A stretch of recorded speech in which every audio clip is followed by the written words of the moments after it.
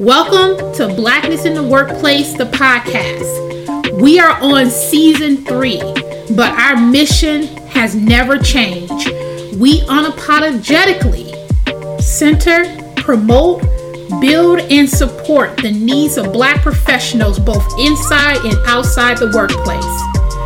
All day, every day, 365 days of the year. We do this using the big 3 C's: connections, conversations, and collaborations. Why? Because our voices matter, our lives matter, and our experiences matter.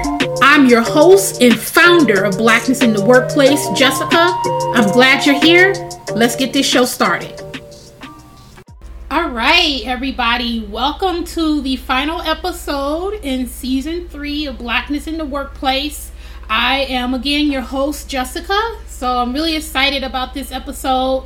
If you rock with us from the beginning, then you always know that the beginning of every season and the end of every season is just me getting on the mic, wrapping things up, and kind of giving you a purview as to what season 4 will look like and beyond. So that's what this episode is today. So let's get started. These episodes are never really scripted. I don't script my intro or my outro episodes. I just don't do that. I just feel like speaking what's on my mind and then just letting it go. It feels like it has been forever since I've talked with you. So I want to give you an update about my life and what's going to happen with Blackness in the Workplace and just go from there. So I have finally relocated. So if you listen to the first episode in our season, I talked about, me moving out of state. I was initially living in Milwaukee, Wisconsin. And then I decided, for a number of reasons that I'm going to actually go into more detail about, I decided to move and relocate to Seattle. That was a huge deal. When it came to relocation, it was something that I always knew I wanted to do. I knew that I never wanted to spend the rest of my life in Milwaukee. I knew that for professional and personal reasons, that if I was going to really grow in my career and get to where I wanted to be, I had to say peace out to Milwaukee. And initially I wanted to move to Chicago. If you know me, you know I love Chicago. That is my city. It is my favorite place to be. And I really did try to look for opportunities in the Chicago market. And there was a lot of things that were happening, but it became very clear that Chicago was not the right place for me either. And an opportunity opened up here in Seattle, and I took it. And now here I am. I actually live in a suburb of Seattle because Seattle is really expensive. So I live in Renton, even though I could have afforded to live in the city if I wanted to. But this actually turned out perfect because I am very close to my job. I am near all the stores and the things that I want to do, and I'm somebody, I don't need to live in the happenings anymore, the hot spots. I'm very comfortable living in a quiet suburb, minding my business and just doing what I gotta do. So it all worked out for the best. But yeah, I am relocating. So I have relocated. So I am in Seattle. It's too early right now to give anybody an update on how I feel about Seattle right now. I do like it. I do like it a lot. It's more expensive. Obviously, it's the West Coast. That doesn't really bother me. I make good money. That's not the issue. It's beautiful. The mountains are gorgeous. But give me some more time, and I definitely will dedicate an episode about Seattle and what I like and what I don't like. I do live in Renton. As I said before, and Renton does have a Black population. It's a very diverse area of Seattle. When I first went to Seattle in March of 2021, I was really in the white areas of Seattle because a lot of my friends live on the northern side of Seattle, and northern Seattle is white, very white. And that's what I saw. So I'm glad, a friend of mine's recommended Renton. I'm glad that I'm in Renton because it's more diverse. You got Black people, Latinos, Polynesians, Asians. It's just more diverse, and that's what I prefer. So it all worked out. So let's talk about the process of me deciding to relocate to Seattle, applying for jobs, and the reason why, and the things that I noticed, because that deserves some talk. In the beginning of the year, I just felt very I was at my other job. I worked at a chemical manufacturing company in Milwaukee, and it was one of those things where I felt like it was really coming to an end. And you feel that. I always talk about every job has an end date, and mine was coming up, and I could feel it like this job has run its course. I'm not feeling challenged. I'm not liking it anymore. My manager, she wasn't a bad manager, she just wasn't very good at her job. There was a lot of things about her that I always say that if she works somewhere else, she'll be fired because she's incompetent, for lack of a better word. There was a lot of things she just didn't know. And I was like, I don't like Milwaukee. I know the Bucks just won the championship and everyone's, oh, Milwaukee, but a lot of people repping Milwaukee don't even live in Milwaukee anymore. And I'm like, I don't like it here. I don't like how black people are treated in Milwaukee, especially black professionals. There's a reason why Milwaukee suffers a brain drain when it comes to black professionals, black talent. There's a reason why black people leave. They go to Atlanta, they go out to the East Coast, they go out to the West Coast. They don't stay. And over the years, you see that. There's a lot of hostility towards black professionals in Wisconsin. And I talk about that all the time. A lot of the things that I went through were with jobs in Wisconsin, obviously. And the more educated you are, the more ambitious you are as a black person in Wisconsin, the more they try to hold you back. And then I look at the black community in Milwaukee. There's no large black middle class in Milwaukee. And there's a lot of reasons for that. I mean, Milwaukee is very heavily segregated. There's not a lot of really good, well-paying jobs on the north side where the majority of black people live. You got to go out into the suburbs, which presents its own sets of problems. And it's just, you're just like, what future is there for me?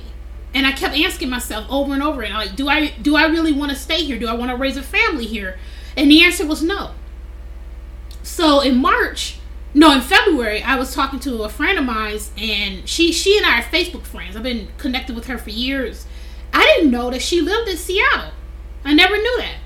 And I was talking to her, and she was like, yeah, I live in Seattle. Seattle was always one of those places that I thought about, but I thought it was just too far-fetched for me to ever live there. Too far, too expensive, And she was just telling me about all the opportunities that are out here. Seattle's a tech hub. You have all these big-name companies here. You got Microsoft, Amazon, Starbucks, Google, Facebook. You got all these companies out here.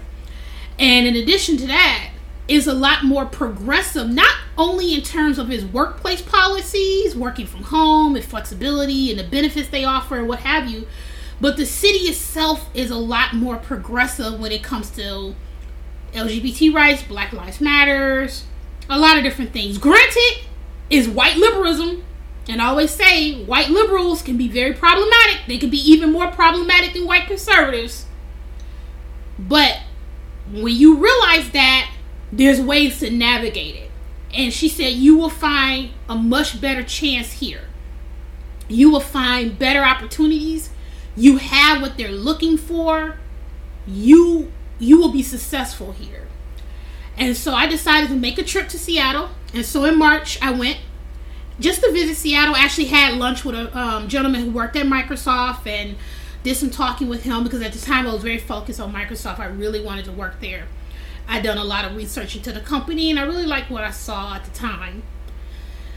And I really like the city. It's beautiful. You have the mountains, you have the water. I mean, it's just a beautiful city. For the most part, it's pretty clean. And I just loved it. There was a huge Black Lives Matter sign on one of the buildings when I went downtown Seattle. And there's a lot of stores there. I mean, overall, it was a really good experience. And when I came back, I just knew that I was going to do everything I can to relocate. When I got back, my father's health has not been the greatest, but it declined really quickly. We found out that he had cancer. And so at my last job, I went to my manager and I said to her, well, can I go back to working from home at least 2 days out the week because my niece is still out of school because of COVID. My sister has to work. My mom has to work. I just need flexibility so I can handle this family situation. And let me tell you, this woman was probably the most insensitive person. She did not want to flex. She was like, you got to be in the office now full time. And I said, why? I've been working from home for several months now, 2 days out the week. It hasn't been an issue. I'm telling you that this is going on. My father's going to chemo, this, that, and the other. She did not want to work with me. She told me straight up that if I need to be at home, I either need to be on FMLA, which is family medical leave, which is unpaid, or I have to use my PTO, my paid time off. So essentially, I either stay home and not be paid if I'm on FMLA, or I got to burn through my vacation time because you don't want me to work from home, which means I'm not going to have any vacation hours at all. And I was at the point too where, again, the job had run its course already. I started to see the manager for who she was. I was no longer very engaged in the position. And my philosophy is, if you don't want to work with me, I don't want to work with you. If you're not going to be flexible, you're not going to be willing to meet me halfway, why should I do that for you? And so I think on the 31st, I emailed her boss and I told him what was going on. I said, this is the situation.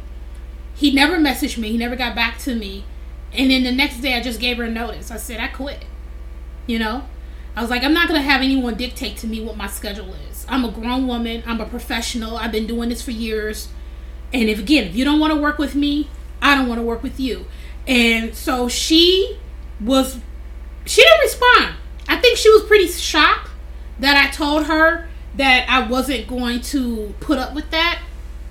And I actually gave her 2 weeks notice, and I didn't finish the full 2 weeks. I just was over it. It was less than a week and I quit. No regrets at all.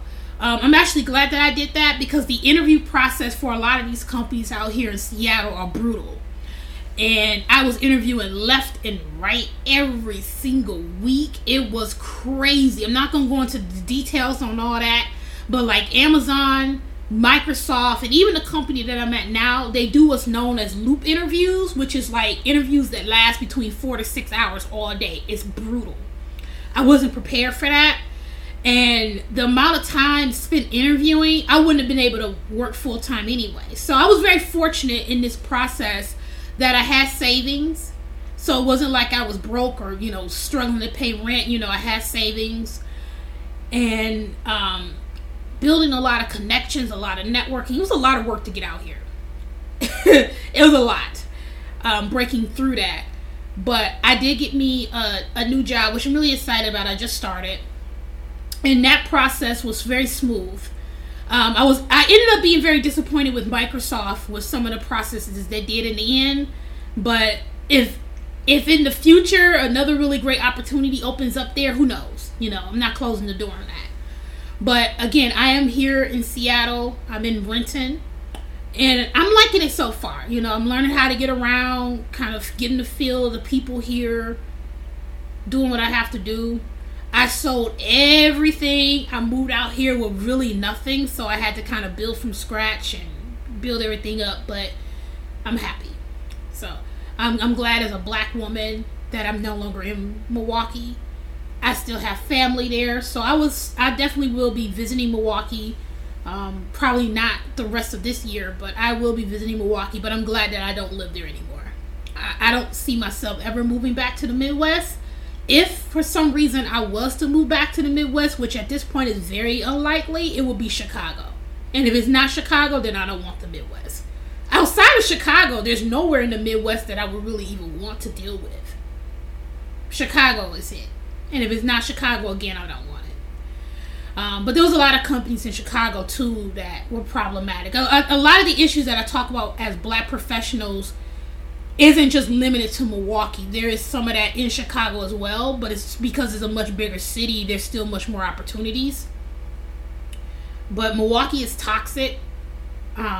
Milwaukee is very problematic for black people, and they struggle with keeping quality black talent in the city because people flee. If you can get out of Milwaukee, you get out of Milwaukee. And people do that. And Milwaukee is struggling to try to bring those people back, but they don't have anything to offer. And there's parts of Milwaukee that are gorgeous. The lakefront is beautiful. Love the lakefront. But it has to be more than that. There's hardly any investments into the north side of Milwaukee. That's where a large population of black folks live. And it has had some serious repercussions. And then also just dealing with white Wisconsinites, white people. You know, the job that I got now here in Seattle, I never would have been able to get in Milwaukee. It's a senior level role. I should have already been at a senior level role in Milwaukee with my work experience. But it's so hard to move up and to break through that ceiling. You know, my work in diversity and inclusion and equity and my work with blackness in the workplace in Milwaukee, that's seen as a liability. When I worked at Harley Davidson, my manager at the time, she was like, you know, you gotta be careful about what you post, you know. But here, they're like, we love what you do. We love the work that you do. We love that you have a podcast. We love that you're very active and you really care about these issues, because the companies out here, for better or for worse, they're really trying to do a lot of that diversity and inclusion work.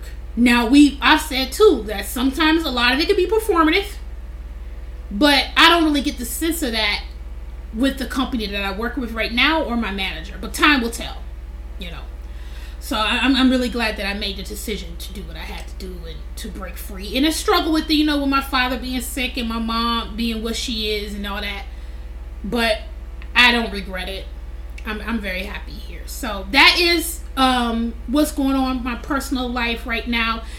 I had to put off a lot of the work with blackness in the workplace for the last few weeks. It feels so long since I recorded an episode. All the episodes that are rolling out now are pre-recorded. I always pre-record my episodes so I can keep things going.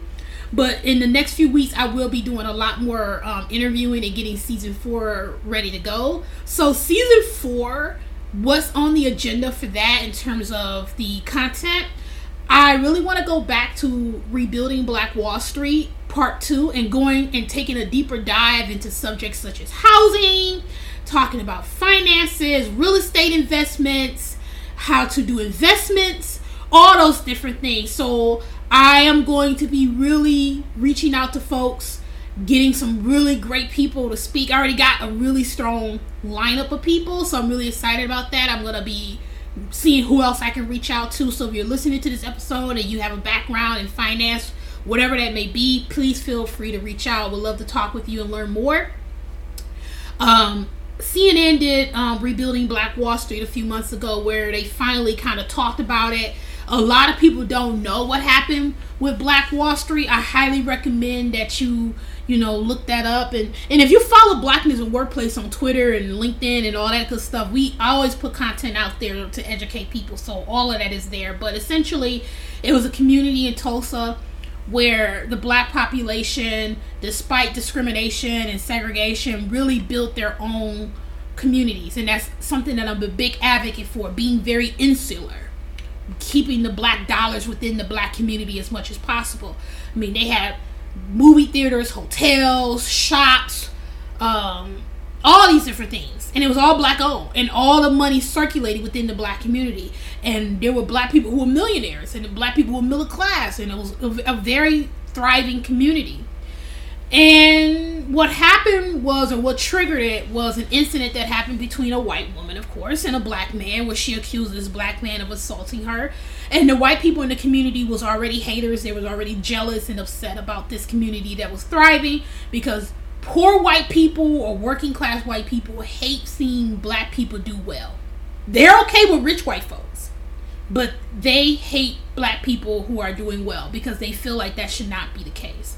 And so they destroyed the community, destroyed Black Wall Street, destroyed this whole community. They said that there was actually even bombs being dropped on these people, killed so many people, ran these people out of town. And so many black brothers and sisters lost everything. And many never even came back. They were so scared, and they just felt like, why?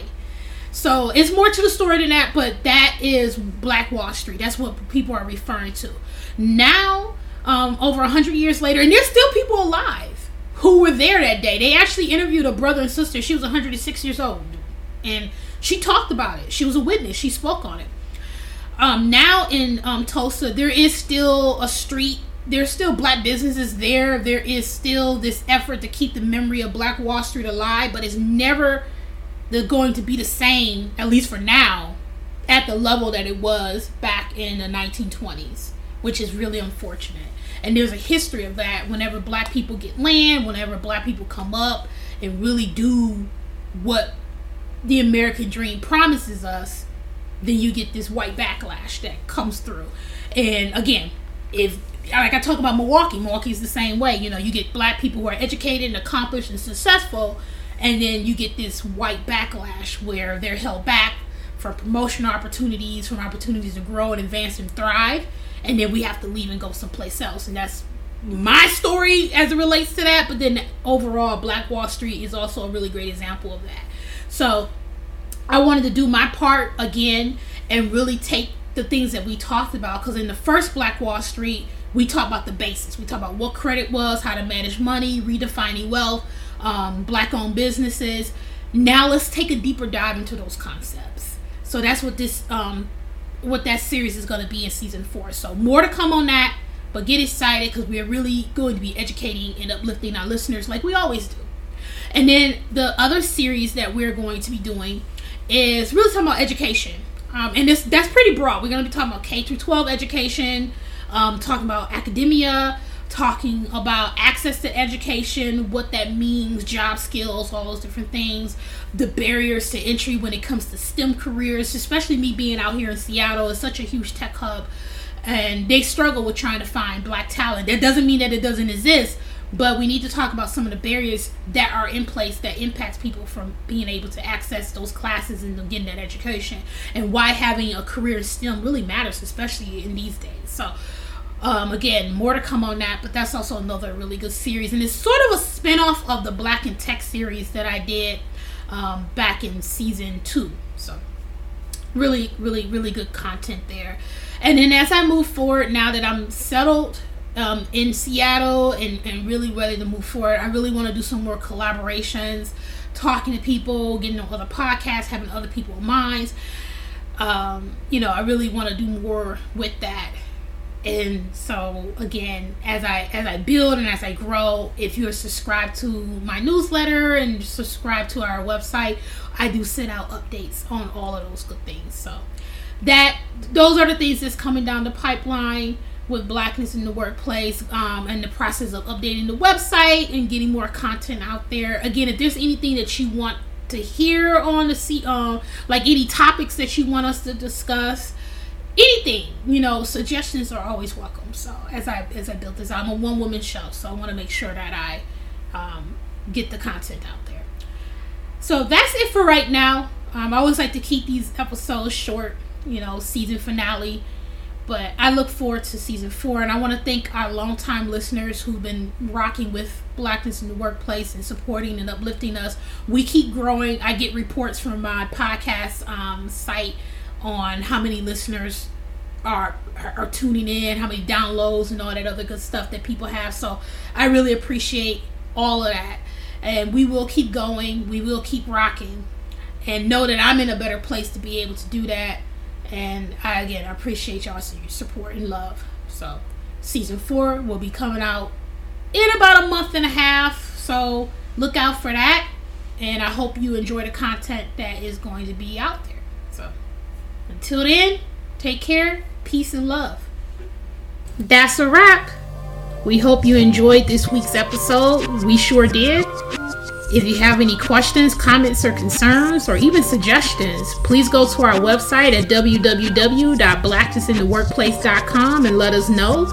Otherwise, you can follow us on our social media pages. We are on Twitter at @AnnBlackness. We're on Facebook, Instagram, as well as LinkedIn. Just go to our website to learn more. See you next episode.